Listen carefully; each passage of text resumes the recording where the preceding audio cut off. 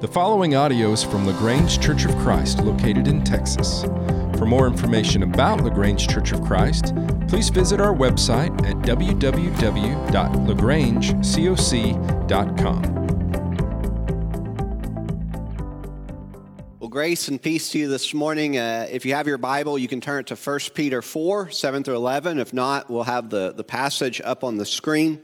This is an exciting morning as we begin a new ministry, and so we're going to talk about service. There were a couple announcements that we forgot to mention this morning. I know we got lots going on here at the church, and that's a good thing. This Wednesday, we're starting something new in our Bible classes for our youth. And so if you're a young person, you want to get here at 6 o'clock, and we'll be feeding you pizza this Wednesday evening, and then we'll have a special time of sort of devotion and service and other things, and then we'll have our Bible class. And so if you're a young person, be here at 6 o'clock. If not, then Tom and I will have to eat a lot of pizza throughout the week, so help us with that. Also, immediately after services this morning, a group of us are going to Brenham to watch the movie Risen, which is a movie about Jesus. If you would like to do that and there's still opportunity for you to do so, just let me know. But we'll need to leave almost immediately after service because we're kind of on a short time frame there. But we'll be taking the van, and you're welcome to ride in that and go up there to see that wonderful movie. Let's begin with 1 Peter 4, 7 through 11. The end of all things is at hand. Therefore, be self-controlled and sober-minded for the sake of your prayers. Above all, keep loving one another earnestly, since love covers a multitude of sins. Show hospitality to one another without grumbling. As each has received a gift, use it to serve one another. As good stewards of God's varied grace, whoever speaks is one who speaks oracles of God. Whoever serves is one who serves by the strength that God supplies, in order that in everything God may be glorified through Jesus Christ. To him belong glory and dominion forever and ever. Amen. I'm very thankful that I was raised in a Christian home. My mother made sure that me and my brother were in church every time the doors were open. We attended worship and Bible class, and we never missed. I was also the first grandchild on my mother's side, and so I spent a lot of time with my grandparents. And my grandfather was an elder in the church, and my grandmother was a Sunday school teacher. And so some of my earliest memories, some of the first things I can remember are growing up and hearing my grandmother sing to me Bible songs and teaching me those Bible stories. And she used to use those flannel graph figures. She'd bring them home and she would tell me the stories of the Bible. And so Christianity is something that's been with me my entire life. There's never been a time when Christianity was not an important or integral part of my life. And although I grew up immersed in Christianity, this does not mean I never had to learn anything on my own. Early on, I was taught what to believe, and I was taught what not to do. And so I had a good understanding of the basics of Christianity. I knew what a person needed to do in order to be saved. I understood the importance of worship and what should be included and what should not be included. And I knew that there were certain sinful behaviors that a Christian should refrain from, certain things that a follower of Christ should not do. And so for many years, Christianity for me was what to believe and what not to do. And that was a good start, but it was not the full picture. And as I read Scripture, I discovered that simply believing the right things and refraining from other things is not enough. Christianity demands more from us. It demands that we do something. The Bible speaks often of faith and love are actions. They require that we get involved in the world. And so people need to be able to see our faith. They should know that we love them by the things that we do. Have you ever felt that there has to be more to Christianity? Perhaps you're faithful about attending worship services. You know, you show up on Sunday, you sing the songs, you listen to the message, you do all those things. You live a good moral life. You don't get drunk. You don't sleep around. You don't lie or cheat or steal. You live a good life. And yet you feel like there's something missing. And this can be frustrating. It's often perplexing. You think you have it all down. You think that you've covered all the bases, and yet there's something lacking.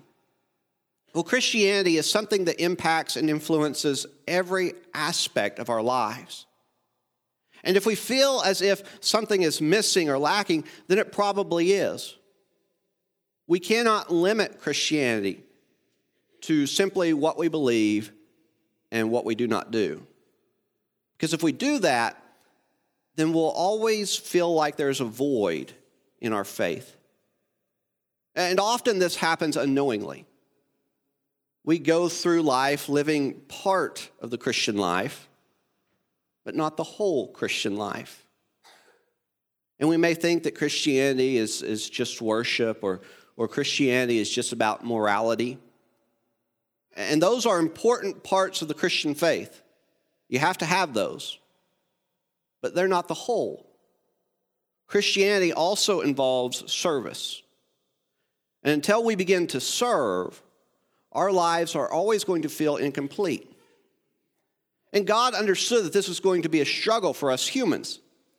He understood that we were going to need to be reminded of this from time to time. And so this is why he gave us passages like the one we read this morning, like 1 Peter 4, 7 through 11. And I want us to look at that one more time, and we're going to sort of go through this passage this morning. Peter writes, "The end of all things is near. Therefore, be serious and discipline yourselves for the sake of your prayers. Above all, maintain constant love for one another, for love covers a multitude of sins. Be hospitable to one another without complaining. Like good stewards of the manifold grace of God, serve one another with whatever gift each of you has received. Whoever speaks must do so as one speaking the very words of God. Whoever serves must do so with the strength that God supplies, so that God may be glorified in all things through Jesus Christ. To him belong the glory and the power forever and ever. Amen." And so this passage begins with the end. The first part of verse 7 can be a little tricky. And we don't want to spend too much time here, so let me just say one thing about it. We often think in linear terms. And so when we hear the word end, we're probably thinking the end of time or the end of all things. And this is not what Peter has in mind. This word is talking about a goal. And so when we become a Christian, we begin a journey. And God's goal is to redeem all things. Our goal is to be like Jesus. And so this is a process that doesn't happen overnight. It's something that we constantly have to work on. And it requires training and practice. It requires discipline. This is why Peter says here, discipline yourselves for the sake of your prayers. And prayer is more than just saying thanks before a meal. It requires more thought than simply repeating some words or phrases that we've heard someone else say. And I'm afraid that we've reduced prayer to a few words uttered here and there. But throughout much of the history of God's people, prayer has been so much more. The Jewish people had the Shema, and so they used the words of Deuteronomy 6, verses 4 and 5, and they prayed this multiple times throughout the day. It was the same prayer. The Lord your God is one. Love the Lord your God with all your heart and your mind and soul and strength. And they would repeat this throughout the day, and that was their prayer. And many followers of God have used the Psalms in their prayer life over the years. The Didache, which is the earliest Christian writing outside the New Testament. It's a writing that probably happened at the same time of some of the last books of the New Testament were written. And it tells us that those earliest Christians were praying the Lord's Prayer 3 times a day. That was their practice. And so prayer is not just us communicating with God. It's also about us internalizing Scripture and allowing God to speak to us. And this is why Peter calls it a discipline. You have to discipline yourselves. And this is why followers of God throughout the many years have had certain times that they've set aside to pray. Most often this is referred to as morning prayers and evening prayers. And these are times that people would set aside in their busy life, and they said, we're going to spend time with God here. And I think this is something that we desperately need in this busy and chaotic world that we live in. But it doesn't happen on its own. And it's something that we have to be purposeful about, and we have to develop a routine that becomes part of our lives. As Peter begins to talk about things that we need to do as Christians, he begins with prayer, and he calls it a discipline. Next, he turns his attention to three things that are quite similar in nature. And so they are love, hospitality, and service. He says we are to love one another because love covers a multitude of sins. He says that we are to show hospitality to one another without complaining. And finally, he says that we are to serve one another with the gifts that God has given us. And so all three of these are actions. These are things that we do. And they're not exactly the same, but there is a lot of overlap between the three. Love is probably the broadest. And we typically think of love as an emotion, and sometimes it is. But most often in the Bible, love is what we do. The Good Samaritan loved his neighbor by helping a dying man that was on the side of the road that was left all alone.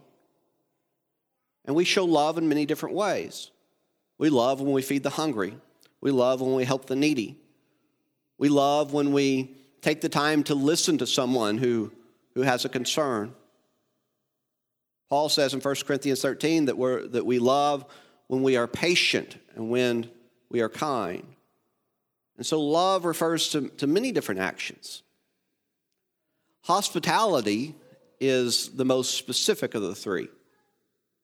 And in ancient times, it often referred to taking someone into your home.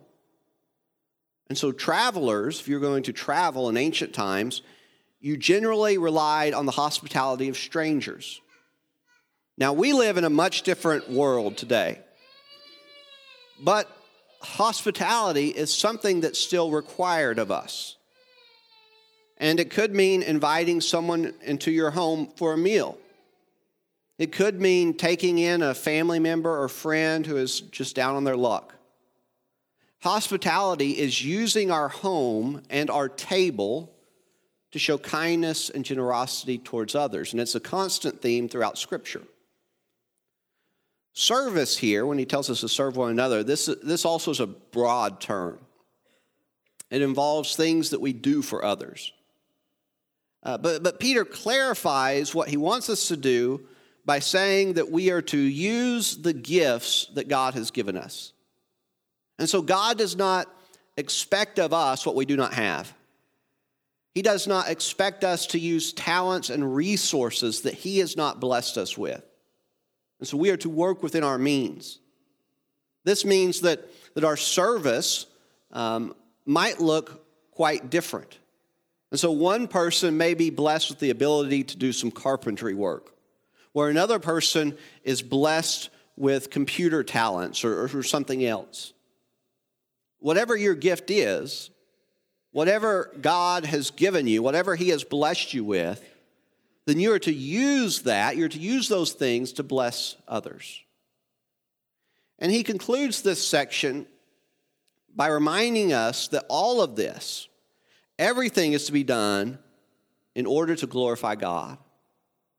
And so our actions are to be saturated in prayer and performed in a manner that they always point to God. Our good deeds, the things that we do, always have a purpose. They are guided by prayer, and they are done in honor of the God of this universe. And this is important. This is extremely important because this is what makes our service different from other groups. We are partnering with God in his mission to redeem all things. Now, these things that we do are not just about God and others. They're also about ourselves. In fact, this is how Peter began the passage. He told us to discipline ourselves because our goal is near. We have a goal that we ourselves are working towards. So we were created to serve. We were created to be hospitable. We were created to love. We were created to give. Jesus says it is more blessed to give than to receive. And we need to be doing these things, not just for others and not just for God, but we need to be doing these things because they are good for our soul. Loving, giving, and serving lead to a full and abundant life, a complete life. And when we forget to do these things or we neglect to do these things, we're not just missing out on part of our religion. We're missing out on something that makes us fully human. And so these actions help us in our goal to be more like Jesus. They make our life more complete, more fulfilling. As you already know, we're beginning a new ministry in March called Hands of Hope. And it allows us to do something for kids in our community who are in need. And I'm very thankful for the vision of our elders who saw a need to do something more. And I'm also thankful for the many people who have been working sort of behind the scenes to get this up and going for the last several weeks. But there's still a lot more to do. As Bobby explained this morning, there's a financial need since this is not being funded out of our budget. And as this ministry grows, we're going to need people to help pack those lunches each week. I'm sure there's going to be a lot of excitement at first, but this is going to happen every week. And we'll need volunteers to help with inventory. We'll need people to help deliver those sacks to the school and all kinds of things. And this is one way for you to do good. It's one way for you to serve people here in LaGrange. But it's not the only way. And I hope that you'll look for opportunities to love others and show hospitality as they arise. Most of the time, it just happens as we're doing life. You know, it's not a program that we start at the church. It's just something that we come up against in life, and we see a need and we take action. I hope that you'll be aware of people around you that may need you and that you might serve. Now, I hope that you'll take these commands in 1 Peter seriously and be Jesus to the people that you meet. September 11th, 2001 is a day that I'm sure we will always remember. And certain images from that day are ingrained into our memory. This is not one of those, but we all know about that day. And there may be some stories that you do not know involving this picture. When the terrorist attacks began that morning, all plane traffic was diverted. And so airplanes were asked to land at the nearest airport around. And if you've ever seen one of those maps of airplanes, they're coming from all over the place, and it's just sort of this amazing thing, and you wonder how they don't run into each other, but they're everywhere. And this means that some people who were on very long trips, when they landed, they were far from their home, and they were far from their destination. There wasn't anything familiar nearby. And this affected all flights, including international flights. And so people who were flying over the Atlantic and the Pacific, they may have to land in a different country. And many planes who are coming to the U.S. had to land in Canada. And there was this small international airport in Canada that had around 50 unexpected planes land there that day. And they had thousands of passengers that needed to be taken care of. And what made this somewhat difficult is that this town was not very big. It was a town of about 10,000 people, and they had nearly 10,000 passengers and crew to take care of for a couple of days. And so over the next 2 days, they closed down all the schools, all the meeting halls, all the lodges, all the other large gathering places, and they used those facilities to host these people. And all the high school students were required to volunteer their time to take care of these guests. And doctors and nurses were on call around the clock in case anybody needed medical attention. There was a young pregnant lady who was put up in a home that was right next to an urgent care clinic. Local bakeries stayed open late to make fresh bread for the guests. Restaurants offered meals to anyone who needed it. And some people, what are you going to do here for these 2 days? Well, some people were taking on tours of the local lakes, and others went on hiking trips, whatever your gift is. And what began as an unpleasant detour turned out to be an unforgettable experience because of the service and hospitality of strangers. The crew reported that on the return home, people were talking and visiting. Everyone knew everyone by name, and they'd never seen anything like this before. This group of passengers would never forget their time in a small town in Canada because of the kindness and generosity of others.